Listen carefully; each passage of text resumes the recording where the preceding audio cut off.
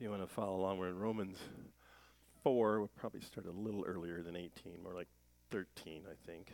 But, you look through all the Gospels talk and give us accounts of the resurrection, all from a little bit different angle.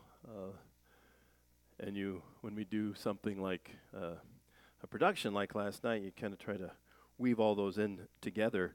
But when you look at what it really means, you don't really get that until you get to what we call the epistles, the letters, these teachings. And we're in Romans, which was written by Paul to the Roman Christians probably in the early 50s AD to kind of help us understand what difference does it make.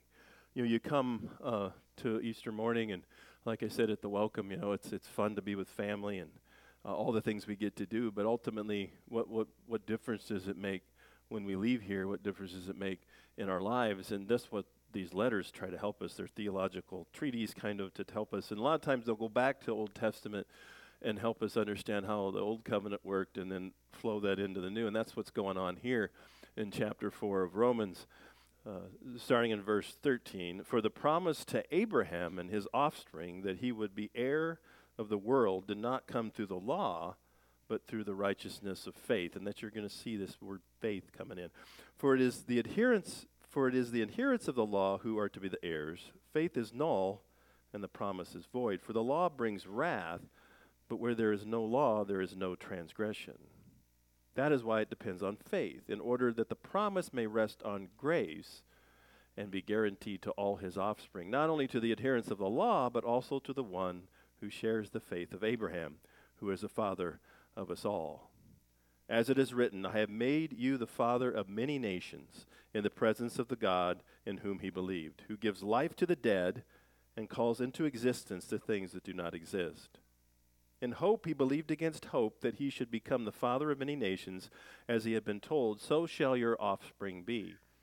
He did not weaken in the faith when he considered his own body, which was as good as dead, since he was about 100 years old, or when he considered the barrenness of Sarah's womb. No unbelief made him waver concerning the promise of God, but he grew strong in his faith, and he gave glory to God, fully convinced that God was able to do what he promised. That is why his faith was counted to him as righteousness. But the words that was counted to him were not written for his sake alone, but for ours also. It will be counted to us who believe in him, who raised from the dead Jesus our Lord, who was delivered up for our trespasses and raised for our justification. So he uses Abraham to get to the resurrection. And that's what we see here. Abraham believed that he was going to be the father of many nations. And you can see in here, and why would he believe that? He was around 100 years old. Sarah was 90. This was not going to be something that would be normal. But the promise was there. So why did he believe it? He believed the promise of God. That's the key here. Faith. It was not going to be a natural process. The birth of Isaac had a supernatural component to it. Isaac was born in a supernatural kind of way. But Abraham believed before that even happened. He believed that God could be trusted to accomplish what he promised. That's the key here. He doesn't really get into a lot about what Abraham, if you want to read about that, you can go back to chapter 12 in Genesis and read through. But the idea of trusting in what God has promised. So now we go back into one of the Gospels and look up some of the things that Jesus promised. This was probably toward the end of his second year of ministry. Jesus takes his followers, his closest followers, to him and says, and Jesus began to teach them, and the Son of Man must suffer many things and be rejected by the elders and the chief priests and the scribes and be killed, and after 3 days rise again. When you look at this, it seems so pointed and easy because, last night we did that. They seem so clueless. And why did we have them seem so clueless in the production? Because they're clueless in the Gospels. They just don't get it, but yet it seems so pointed. And I think a little bit, like I said at the welcome, when you get bad news or you hear things, it's sometimes you hear one thing and you just don't really grab it. And Jesus spoke in a lot of parables. And you wonder if they're thinking, well, this is some sort of parable. It's not presented as a parable. But this is something that Jesus promised. A number of times he promises his disciples that he will rise after his crucifixion on the third day. And obviously the resurrection isn't needed unless he died. You know, obviously you don't need Easter if you don't have Good Friday. And I think that it was obviously going to be a supernatural event when it comes to the resurrection. Dying is not supernatural. I don't know if you knew that. If you get anything out of this, I hope that's not the only thing.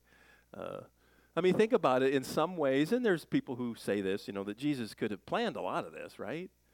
I mean, even today, if you want to get flogged, we could probably find a place to get beat up, right? I don't even think you have to go to Omaha. We can probably get somebody to do it here. Probably go to Chiron, get beat up, say the wrong things, right? And getting killed, you can get killed. I mean, if you want to know how, let me know. We can work it together. So you could do that. You could kind of plan your own death. You could get the flogging. It's the resurrection that's kind of hard to plan, right? That's the part that you couldn't do. Now, there's a lot of theories out there. There's some good books out there. J. Warner Wallace wrote a good one. Different books, if you want to know, I've got them on my shelf. We can look through those of the different theories. You know, there's people who say that Jesus, I like this called the swoon theory. And that's not a word we use, but that Jesus just kind of looked like he was dead. So he wasn't really dead, you know. And all these are, I suppose, but again, the account doesn't really allow that. You know, they stick one of the accounts, they stick the sword in, and you know, no matter how swoony you are, you're gonna jump. He doesn't, and that's just what it's given us to believe this supernatural thing. And what happens obviously today is a lot of people say, well, supernatural things can't happen, and then of course they won't believe in the resurrection. And again, I can't change that. It's not really that logically hard, right? If God exists, if God was the one that created everything, created you, I don't think resurrection would be that hard for him. I mean, it's something he could do. It really comes back to whether we believe his promises. So, like the evidence God gives to Abraham, and the evidence there is his word primarily, Jesus gives his disciples evidence to believe in him, the trustworthiness of his word. Can you believe what he said? Eventually for them, and certainly for us, there's great evidence for the resurrection. You know, we've got all these different accounts. You've got times in 1 Corinthians 15, which we'll look at a little bit. Apparently it appeared to 500 different people. You know, I don't know if you've wondered this, but I do. Why did he come when he did? Why did he come, you know, almost 2,000 years ago to preach? You know, we'll come up on that. We think probably about 27 A.D. is when he started his ministry, and probably the crucifixion, 30 A.D. We're not quite sure exactly, but from the evidence of the Gospels, you know, why not come now? Think if you put this sucker on TikTok. I mean, how many people would know? I don't know. I mean, you know, as I think about that, you know, I suppose you could fake it easier with special effects. I mean, even last night with that environmental projection, I kind of felt like I was in Jerusalem for a while. Ancient Jerusalem, and then you feel like you're in the upper room. And, you know, you look at that, you know, why did he come when he did? Why does he just give evidence of mainly his word? You can trust what I say. I mean, Jesus essentially does that with Abraham. God does that with Abraham. He does that with Isaac and Jacob. He does that with Moses. He does that with David. He eventually does it as God incarnate with the disciples. So Abraham believed God's promises, and through his faith, that's what it says. That's what the key is here. Abraham wasn't made righteous because he was a really good guy. And he probably was a good guy. I think Abraham would probably be a fun guy to go out to dinner with. He was pretty rich, so he'd probably buy. It'd be cool. But it was through his faith, and we've done this throughout trying to come up with these current definitions, and we kind of change them. But faith, this is where we are now with faith. I think it's a good biblical definition. An active, reasoned trust based on evidence and shown in obedience. We've kind of grabbed that, trying to hit everything, but it's evidence. You know, the question is it enough evidence for you, for anyone, when you tell somebody about Jesus? Is this enough evidence? Some people think it's not. I remember Bertrand Russell, I don't know if he was one of the older atheists that's passed away now. Somebody asked him, if you die and then all of a sudden you're in front of Yahweh and Jesus is there, what are you going to say? Because you don't believe. And he said, I'm going to say, you didn't give me enough evidence. And so it really comes down to, really, for each one of us is, are we saying God thinks he's given enough evidence, but some think that's not who you're going to rely on. This is Romans 4. Romans 1 talks about, you can look at the sky and see creation and you should know God exists. Now, there are people who are astronomers that are atheists. They look at the sky, they don't think he exists. Why? I don't know. Something in their heart, maybe.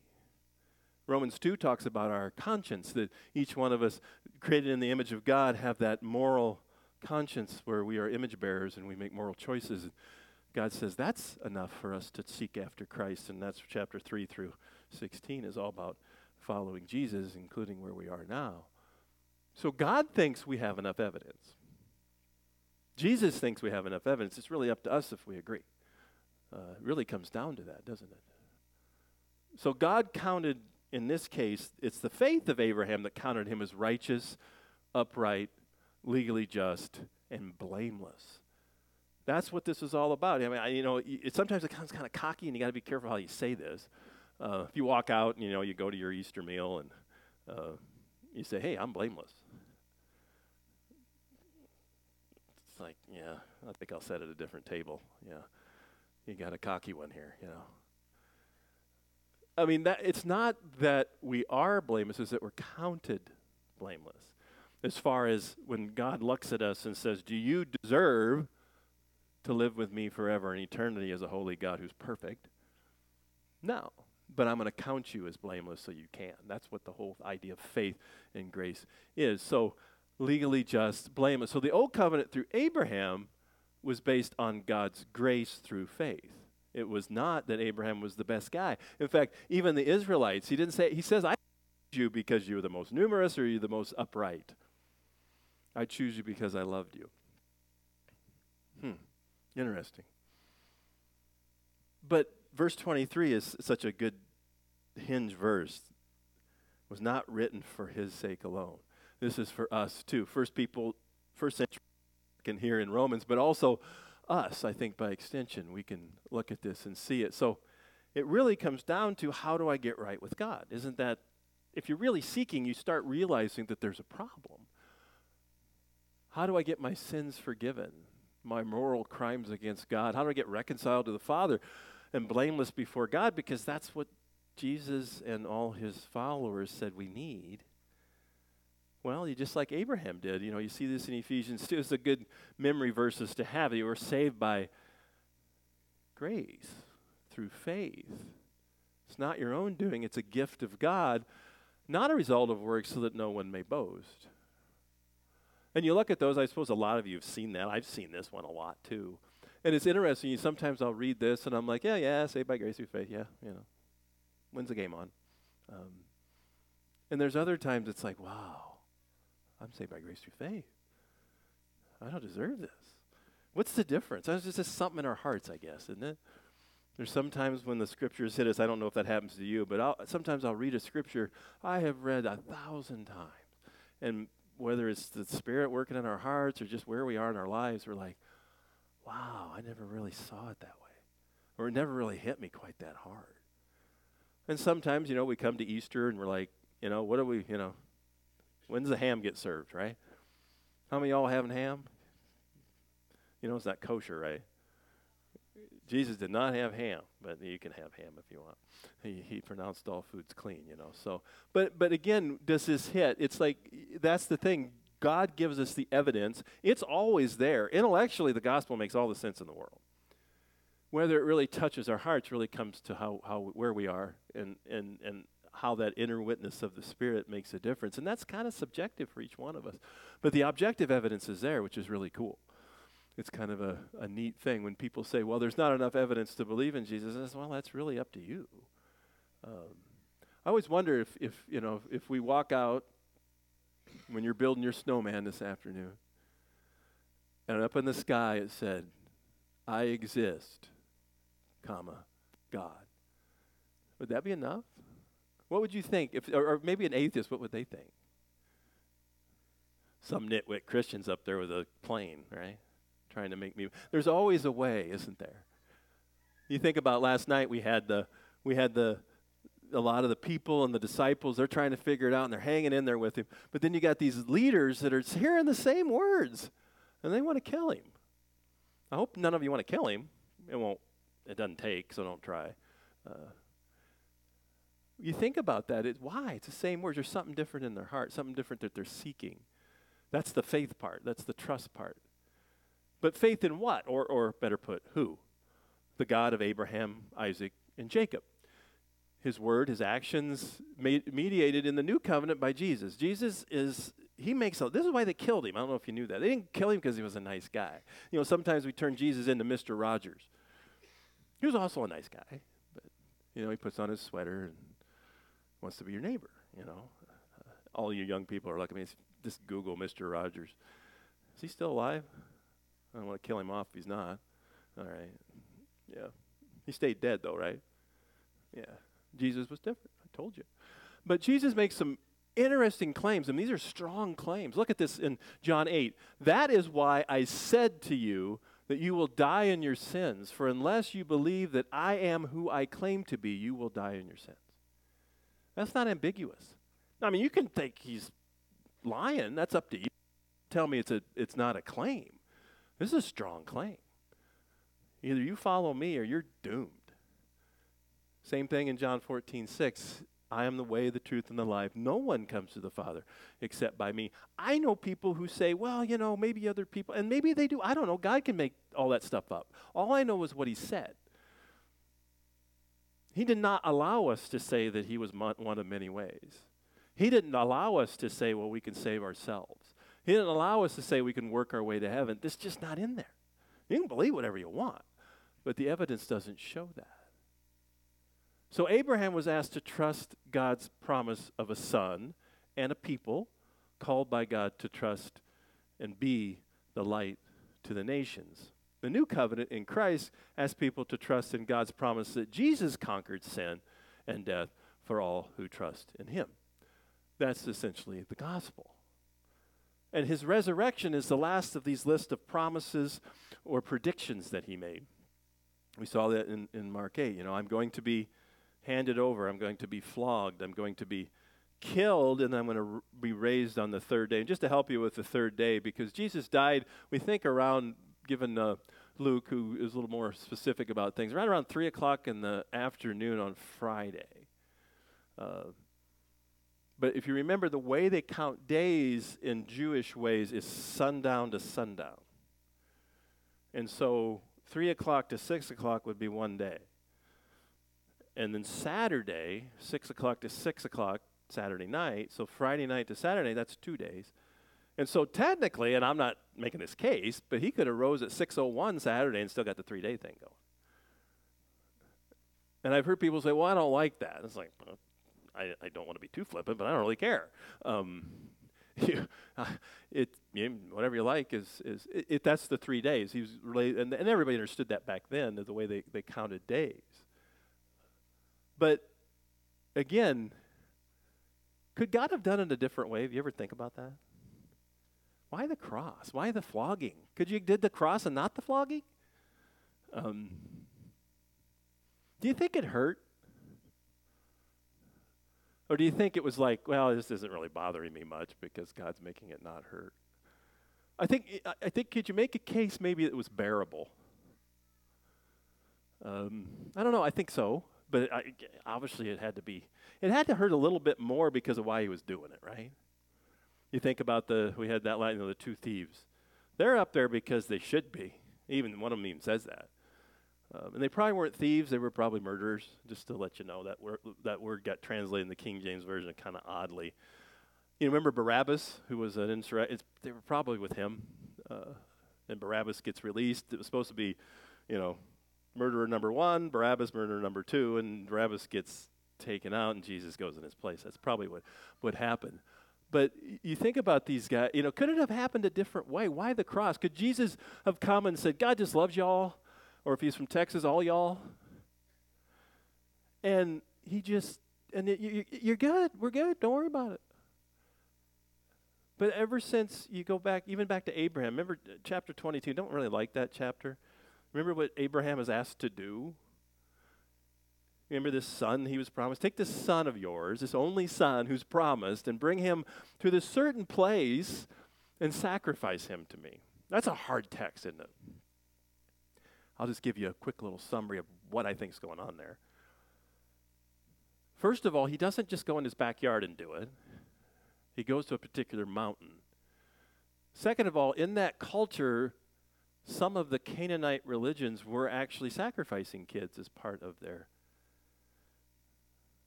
worship. And it's almost, I can almost see Abraham saying, well, I thought you were different. But he trusts God. Now we find out in Hebrews, and this is really helpful, that Abraham believed that even if he killed Isaac, that God would bring him back. We don't get that in Genesis. We do get it in Hebrews, which is also inspired. So that helps, right? But he goes a ways north to this mountain, and that's where he does this. You know what mountain that is? It's Mount Moriah. Mount Moriah becomes the place where the temple is. And what happens in the Old Covenant at the temple?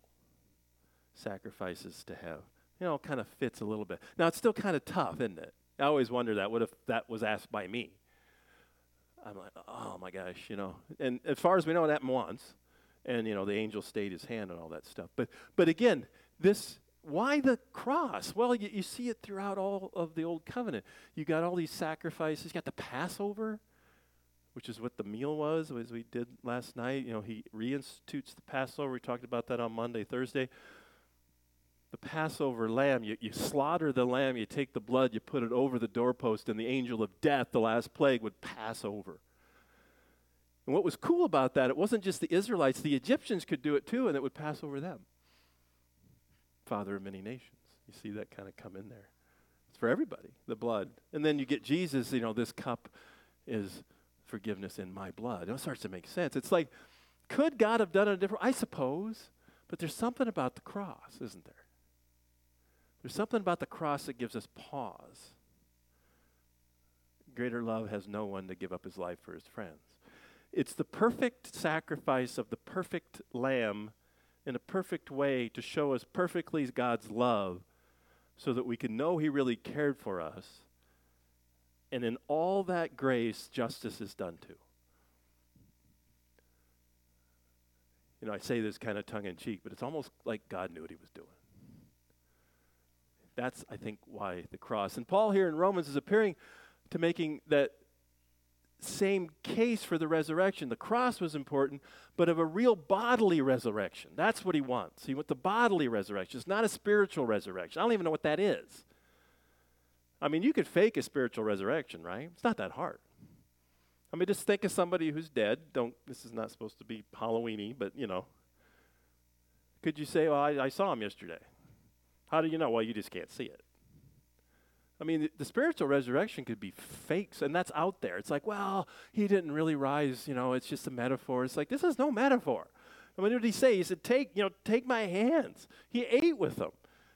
Put your hand in my side, Thomas. I'm really here. I'm not a spirit. I'm really here. I really rose bodily. And that's good for us, too, because the next promise for us is that he's going to come back again, and we get transformed. Read 1 Corinthians 15. That is your assignment. I can't grade it. But that's the resurrection chapter. And in there, we get the importance of the resurrection. In verses 17 through 19, the beginning, we get that account of him appearing to Peter and James and 500. And if Christ has not been raised, your faith is futile and you are still in your sins.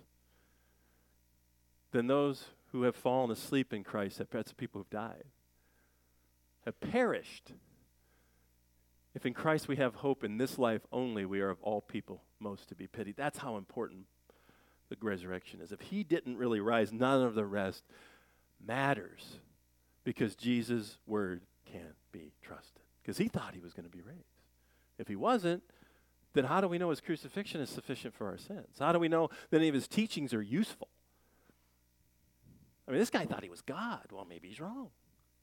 If the resurrection, everything's hinged on that. If somebody wants to essentially obliterate Christianity, find the body of Jesus, and then you've done it. Because it's bodily resurrection. It's in our statement of faith. It should be. It's a heck of a claim, isn't it? Kind of hard to believe a little bit, but boy, if it's true, this is really cool. What power, what grace, what promise. Because if Jesus said he was going to be flogged, handed over, well, you do the other way, wouldn't it? Handed over, flogged, killed, and then resurrected, and he was wrong on one of those, 75% accuracy in predictive promises makes you a false prophet. What if I told you, read the Bible, and I guarantee you 3/4 of that sucker's right? What would you logically ask? What 25% can't I rely on? And what if I said to you, I'm going to be a good friend to you, and, 3 days out of 4, I'm going to actually do what I say. One day I probably won't. Will you trust me? Depends on what day it is, isn't it? Could you tell me if this is the good day or the bad day? Paul implies here what God has already said. A true prophet is always 100% accurate on his promised predictions. And it's out there, I don't know quite, and maybe some good people, maybe they could explain it to me better, but it's out there where there's sometimes people get prophecies today, and sometimes they're right and sometimes they're wrong. And I'm like, I don't know, that just seems useless to me. It's like weatherman, It's just not, you can't count on it. I don't like that. Well, again, Deuteronomy 18 says that's the test of a true prophet. Is he right? If he's not right, then he's not true. And if he's not true, I wouldn't trust him. Look elsewhere. So as we get to verse 24, the hinge point becomes the resurrection. Is this true or is this not? And that's why Easter is such a pivotal time, because if the resurrection is true, the crucifixion is really what he said it was, and all his teachings and who he was we can count on. If it's not, we're in trouble. This is a good Easter analogy. If you're going to follow him, if you're going to trust in his word, put all your eggs in the Jesus basket. Because if he's wrong, I'm in trouble and so are you. But I don't think he's wrong.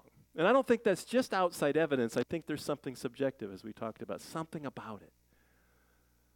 I mean, we want to give good evidence for our belief. We want to know the word. We want to know what Jesus said. But sometimes you can just look at somebody and says, I just know it's true. And they can say, I think it's wrong and I know it too. Well, then it's just subjective, but I can go back to the evidence.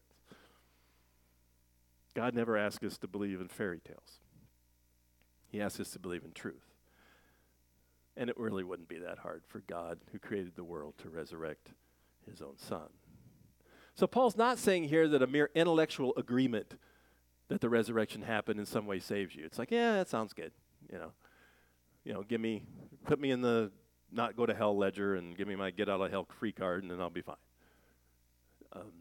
No. I mean, you think of his own disciples, I want you to go and be obedient to me. I want you to love me by showing your obedience. I want you to treat people like I ask you to treat. And then when you mess up, that's what the cross was about, and there's always grace.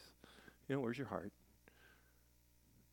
So what Paul is saying, that the Jesus resurrection is the final promise of God to be trusted and to be counted as righteous before God.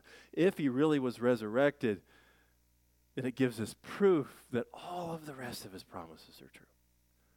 If he wasn't, as Paul said, we are to be pitied. It's not worth it. Go home. And I'll just go back being an actuary, and probably kind of a dreary one, because not much hope anymore, But Easter gives us so much hope, so much joy as we sing these songs, So we are justified by the resurrection of Jesus, as he says in verse 20, if we understand it properly. We're counted as just and blameless before a holy God because we trust him and his word. That's faith, just like Abraham did. And also like Abraham, true trust or faith in God will show itself in our motives and our actions. And this is the one at the end, shown in our obedience. And, what do I mean by that? Well, John the Baptist asked people to repent, and he was a forerunner of Jesus. And this, I like the way he put it. Prove by the way you live that you have repented of your sins and turned to God. It's the old idea, if there was a court that was trying to convict you of Christianity, would you be convicted? Or do you look just like anybody else? Because atheists can be good people, right? I mean, they can do good things. But what is it in our life that changed? We try to be as gracious as he is to other people. We forgive people when they are repentant. We try to look at people through the eyes of Christ and not through worldly eyes. Jesus put it best in Luke. Why do you call me Lord, Lord, and not do what I say? If you're not going to do what I say, don't call me Lord. Well, and then again, be careful with these, right? They're just verses. Be careful to say, well, I messed up. Well, that's what the cross is for. It's your motive. It's like, how do I know that I'm saved? That's a good question, isn't it? Do you feel guilty when you sin? That's one thing. Do you know what to do with it? Do you know what to do with the guilt? Rely on the grace. Do you want to honor God? Yeah, but Pastor, I mess up. It's like, join the crowd. But that's not the goal, right? Don't get into that baloney that's like, well, we're all sinners, so it's like, that's not the goal. He didn't die on a cross so we could just mess everything up. He died on a cross so we could be reconciled to him and start living a life worthy of the calling, and when we mess up, that's what the cross is for. But how does our love show? If you love me, keep my commandments. I love that. It's such a good verse. Because remember, faith is an active reason to trust. Does it look like I believe? And here's a great prayer, because it happens to me just like you. There's times I don't want to not sin, and there's times I want to do something I know it's not. Well, what do I do? Well, help me, it's in the Lord's Prayer, lead me not into temptation. Help me not be tempted by that, or at least give in to it. But even more, pray, God, help me want to do what you want me to do. Give me the desire to not sin. The desire to actually look like Jesus. Because some days we don't have it, right? Even though we know we're supposed to have it, it's hard. It's hard in this fallen world. So, as we see here, Jesus was delivered up for our trespasses. That's what we celebrated. I guess we can say that. You celebrate the cross, don't you? Kind of. It's kind of an odd celebration. Boy, without that, nothing really matters. The resurrection would not happen. There was no vindication. His death takes away the sin of those who trust him. And as I read that, sometimes that just sits there, doesn't it? It's like, oh yeah, Jesus died for our sins. Pass the potatoes. I mean, I'm the same way. But there are those times when it really hits, isn't it? It's just, I don't know, maybe it's when we're just in tune with him, or maybe we're going through bad times and we realize, wow, this is a pretty good promise that he delivered up for our trespass. If you were there last night, and I think Aaron put this on there, somebody got a good picture of that kind of purplish red hue cross with Jesus coming off it, having died. There's just something about that. My gosh. Greater love has no one to give up his life for his friends. That's that picture. It just hits. It's just, the cross is the perfect illustration of what love is. You all know John 3:16, or hopefully you do, that God so loved the world that he gave his only son, that whoever believes in him will not perish but have eternal life. That's kind of the gospel in a nutshell, isn't it? But 1 John 3:16, which is the first letter of John, this is how we know what love is. That Jesus gave up his life for us, and we should do that for other believers. That whole idea, this is how we see what true love is. And in my opinion, I think obviously the Gospels kind of put that, the cross was the perfect illustration of what love and grace really look like. But he was raised for our justification, meaning the assurance that Jesus' death and all his teachings are true and effective. That's why the resurrection is so important. That's why they hit it so hard. And they got in trouble for that in the first century. They thought, these people believe this dead guy came back to life. That does sound kind of weird, doesn't it? Doesn't happen that often. I don't know if you noticed. And even it's different than those times. We have 3 times in the Gospels when Jesus raises somebody from the dead. You got that boy in the town of Nain during the funeral. That would have been an interesting funeral, wouldn't it? You got Jairus' daughter who they tell, teacher, you don't need to come because she's passed away, and he raises her. And then, of course, the one we remember from John 11 is Lazarus. I always think, what an interesting thing. Lazarus is risen from the dead. People hear about it. And the leaders of the Jewish Judean group want to kill him. Wonder if it would have took the second time. No, I don't know. They didn't, as far as we know.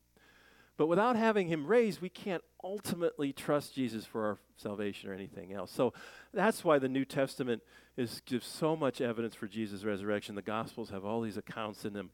And why we proclaim and celebrate its truth today, and why it's so important for billions of Christians to gather for this. The risen Jesus proves that he can be trusted as our Savior and our Lord.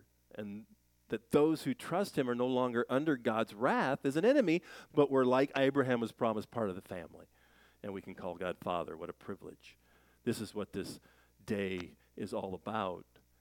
And even more so, the last promise is I will come back again and make everything right. And you can read Revelation 21. I won't make that an assignment, but it's extra credit. A new heaven and a new earth. No sin, no dying, no crying, no pain.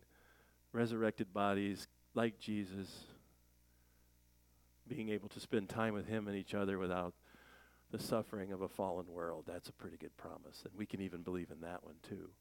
But at the end of this is the end of chapter 4, and we're going to end with the very first verse of chapter 5, which kind of summarizes this. Therefore, since we have been justified by faith, we have peace with God through our Lord Jesus Christ. And that's what I hope for each of you today, that you have peace with him in the midst of all the turmoil and everything that happens in your life.